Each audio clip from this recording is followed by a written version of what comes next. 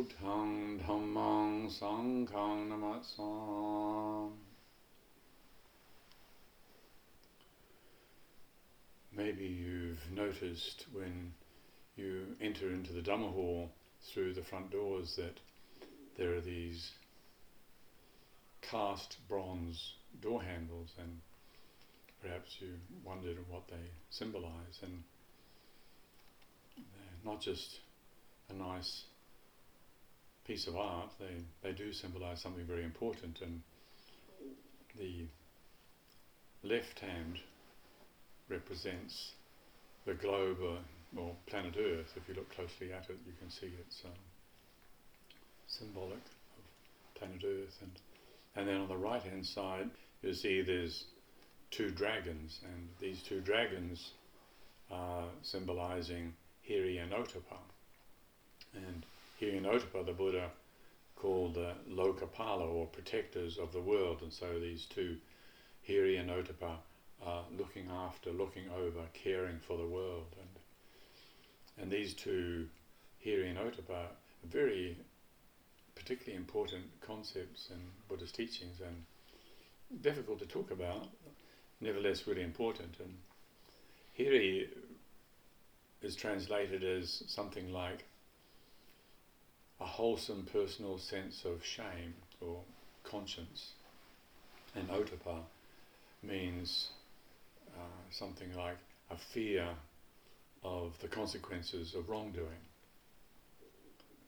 And so the Buddha, as I was saying, referred to these as Lokapala, protecting the world, protecting the inner and outer worlds. And so for us to understand them correctly it's important in practice. And it is difficult, though, as I was saying, to talk about it, however, because it very easily triggers, or can easily trigger, a sense of unwholesome shame and neurotic shame and neurotic fear and self-criticism and self-loathing. And that's not, of course, what the Buddha was aiming at. These are, he said, serve the function of protecting us from disintegration.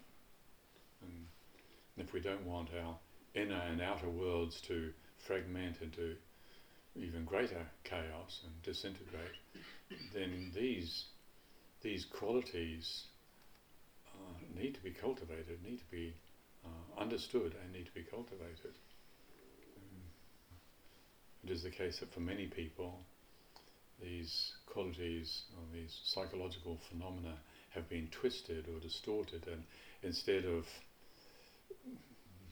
feeling protected or supported, the mere word of shame brings up a sense of lack of self-worth and feeling obstructed and limited.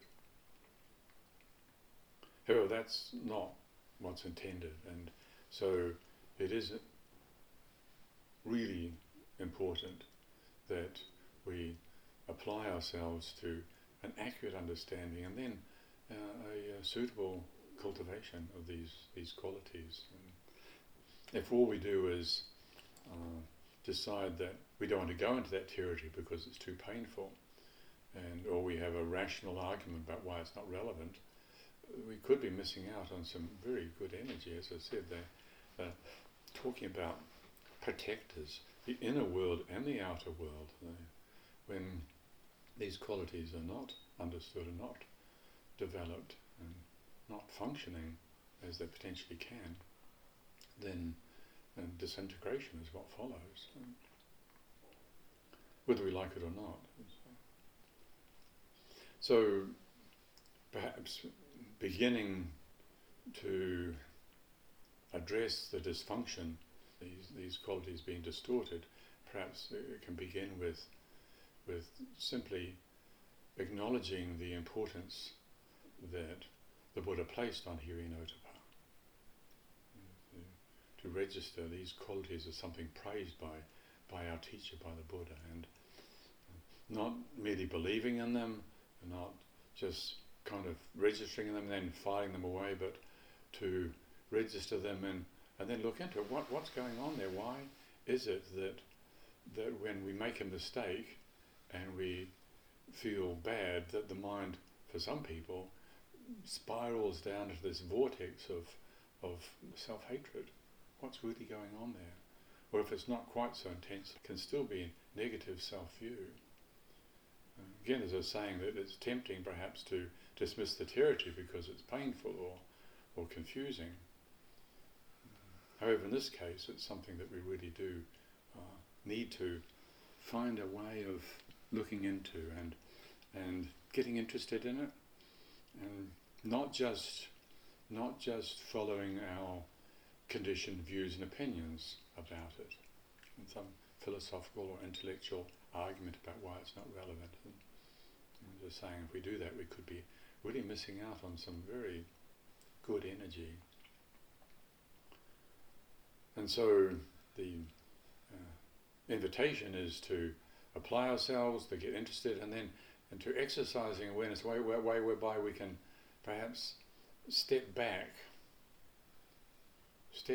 from the feelings, from the thoughts of unwholesome shame and neurotic compulsive fear. Step back and reflect on it. See it as a conditioned process. There's the cause, there's the effect. Some stage we've been told stories that are not aligned with reality, and didn't know otherwise, so we believed them, so we internalized them, so we took on this idea that somehow it's virtuous to hate ourselves for having made a mistake. Buddha's view is never by hatred is hatred conquered. Never. Never by hatred is hatred conquered. So hating ourselves and hating the feeling of being shamed or fear of being criticized, from the Buddha's perspective, that's not a helpful approach. So rather to step back, see if we could expand our sense of awareness and feel what we feel. So this sense of shame feels like this in the body, in the heart, in the mind. Cause and effect. Of course I feel this way because the mind has been conditioned to feel this way. There's the cause, there's the effect. Like, you got that hot stove heating the room down the back there, and if you can sit next to it and warm yourself by it, or you can touch it. If you touch it, that's the cause for suffering. It's not the fire, it's not the problem. Feeling ashamed is not the problem of doing something wrong. It's the way we relate to the feeling of feeling ashamed that creates the suffering. It's clinging to it, making a self out of it. Now, just how that happened and at what stage of life that happened that's another question. However, if we can just at this stage, at the beginning stage, reflect according to cause and effect and see there's a cause for the body-mind to feel so bad, for this self-hatred, self-loathing, self-judgment to kick in. There's a cause for it.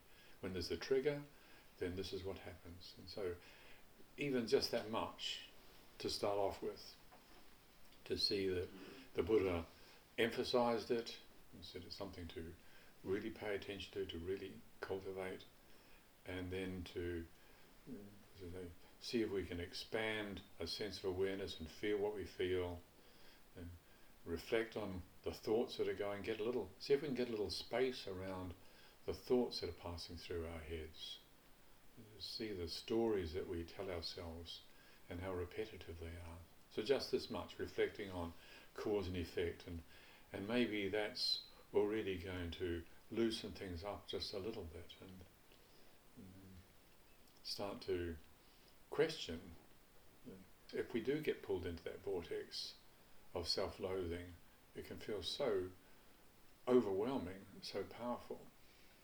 And if we can just get a little bit of space around it and consider that in its essence, there's something really virtuous, something really wholesome there, something really important there. Yes, it's been twisted and distorted. However, let's not dismiss the whole territory. So reflecting on the cause and effect nature, we were conditioned this way, we were told stories at a stage in our life when we were vulnerable and we didn't know otherwise, so we believed those stories, and so there's the cause and then there's the effect. It's just a process that happens. Also what helps, and what can potentially help, is intentional positivity. So if we've been conditioned to be excessively self-critical, then merely observing these tendencies of heart and mind might not be enough. And so generating intentional positivity can support us, can buoy us up, so to speak. Metaphorically speaking, it's like generating light. Okay, so there's, for instance, something like compassion. Wishing beings be free from suffering. Wishing ourselves be free from suffering. Now this is an artificial form of compassion. It's not selfless, spontaneous compassion. However, this approximation of this force of compassion can help mitigate some of the pain of self-loathing, of unwholesome guilt and neurotic fear. Generating intentional positivity, dwelling on the thought of may beings be free from suffering, and to use it as to engage it as a meditation practice. So for instance, if you decide to experiment with this, then you can bring to your own attention an awareness of suffering in your own life, whether it's something that you're experiencing in the moment or something you can remember from the past where life hurt, whether it's through a sense of lost friendship or a sense of betrayal or abandonment or sadness or disappointment or fear, anxiety, bringing it to heart and mind and registering the feeling. This is suffering. This is life when it feels like a struggle. It feels like this. Not rushing up, I'm going to develop compassion, and so we're thinking, may all beings be free from suffering, may all beings be free from that. That can be like, just instead of eating the muesli, it's like eating the wrapper around the muesli. Of course, the wrapper's got a point, but what you really want to be eating is the muesli. Compassion is not just an idea of may all beings be free from suffering. So first we need to start with seeing if we can activate the feeling of wishing beings be free from suffering. So in our own case, feeling our suffering, feeling the pain of life, and life can be really painful at times.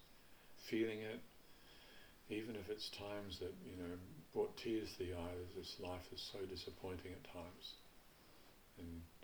And then, very gently, imagining somebody that you really care about, likewise having such similar sort of suffering. Obviously not wishing it on them, but feeling that they too might have experienced such suffering, and wishing that they don't have to feel such suffering, feeling that impulse, that inclination in the heart. May they be free from suffering. May that person not have to experience suffering. May they be free from suffering. So now we've got the feeling of wishing going, and hopefully not collapsed into identification with that feeling, but a spacious, open attention to the feeling in the body and the heart and the chest. May they be free from suffering. And then the thought, may they be free from suffering. So then that becomes our meditation practice. And working with that towards people that we care about, people we feel neutral about, following the classic formula. People maybe eventually somebody you really actually dislike, but visualizing that person also having tears rolling down their cheek and the sense of the pain of life, and letting your heart give rise to that wishing, may they be free from suffering. And then bring it back around to yourself. May I be free from suffering. May I be free from suffering. Maybe it's the first time you've really said it and thought it and meant it. To really wish yourself well. To really wish yourself well. To speak it to your heart directly. May I be free from suffering, from this ordeal, from this agony. May I be free. But not getting pull down into that energy of self-loathing or negativity, staying in that buoyed up, well-wishing mode of, may I be free from suffering. And in so doing, as I'm saying, generating a positive force that can help us maintain mindfulness when we're being assailed by the negativity of like self-loathing or fear of being condemned or criticised or cast into hell for eternity, if that's the story that we were told.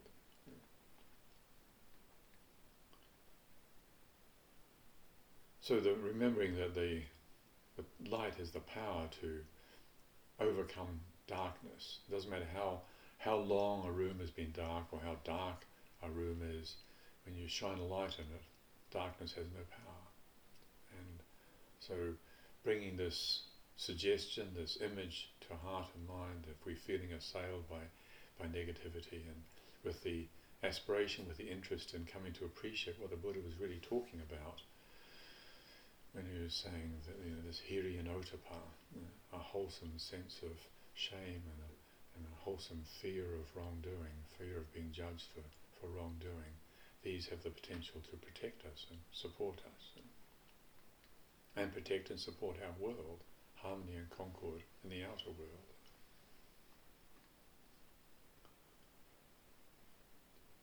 There's a Dhammapada verse, or verses 58 and 59, which says that just as a sweet-smelling and beautiful lotus can grow from a heap of discarded waste, so the radiance of a true disciple of the Buddha outshines dark shadows cast by unawareness.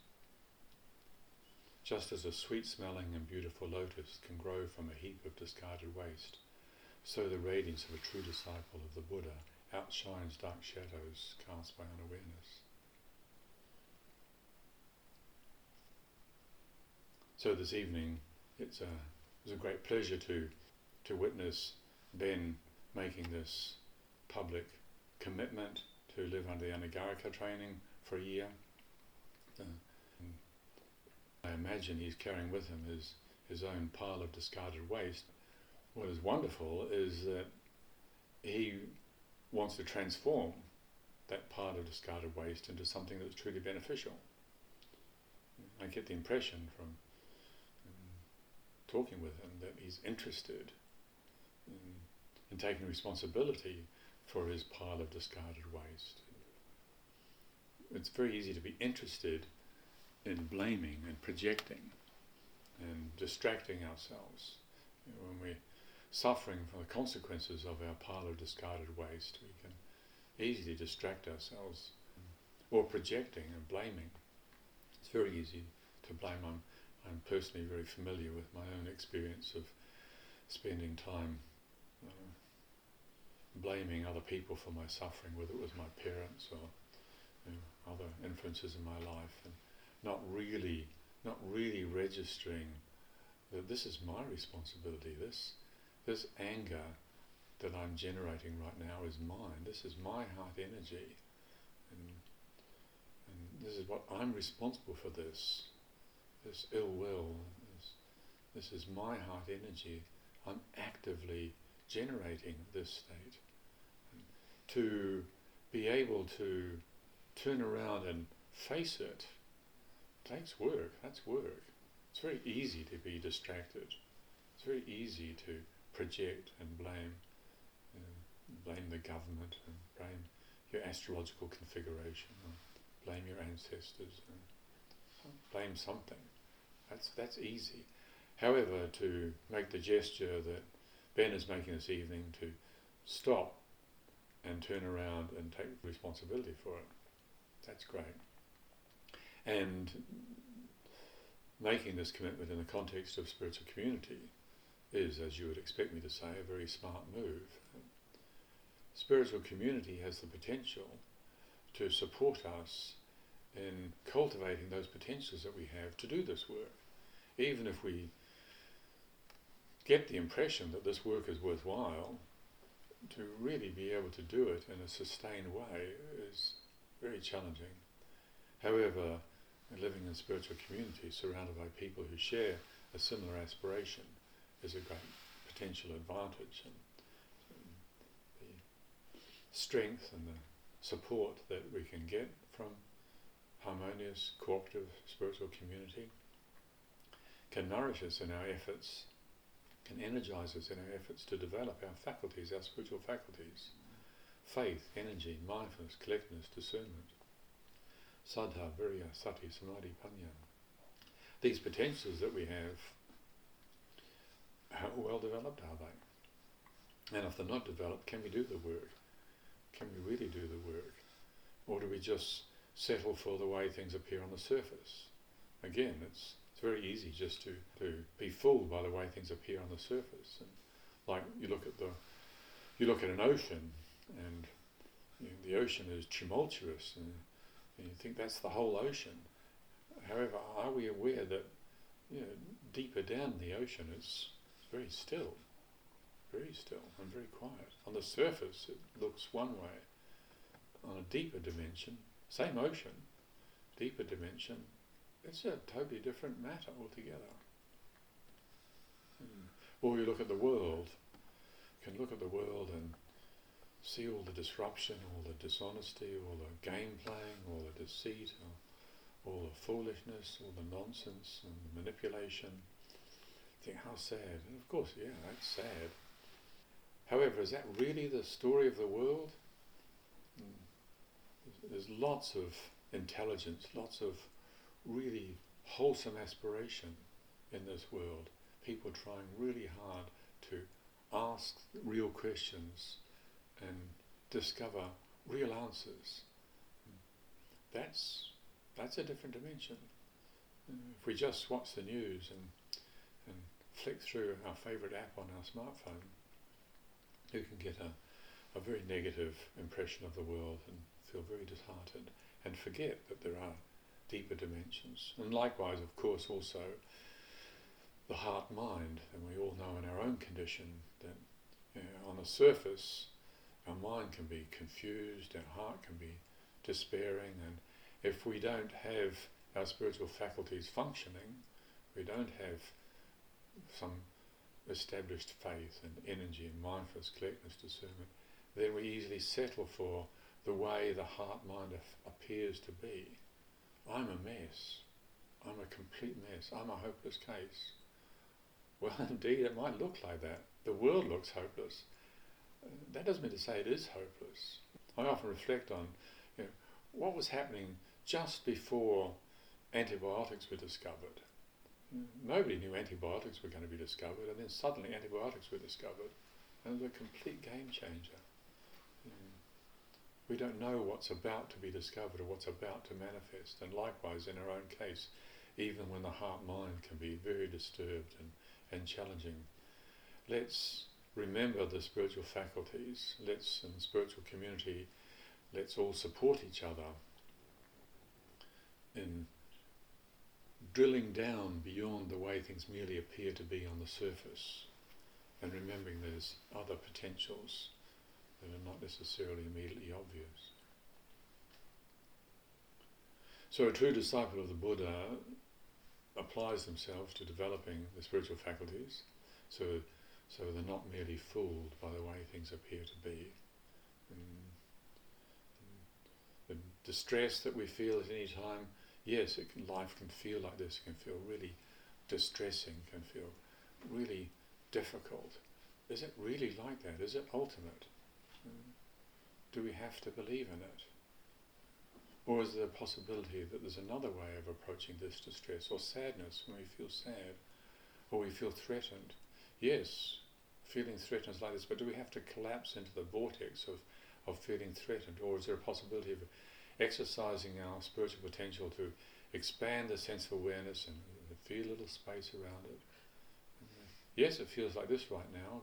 Doesn't mean to say it's always going to be like this. For those who are committed to being disciples of the Buddha, hopefully they discover the possibility of learning what we need to learn from the mistakes that we make. We all make mistakes. Let's, just because when we make mistakes it can feel terrible, it can feel really terrible, but that doesn't mean to say we're terrible. It's a feeling.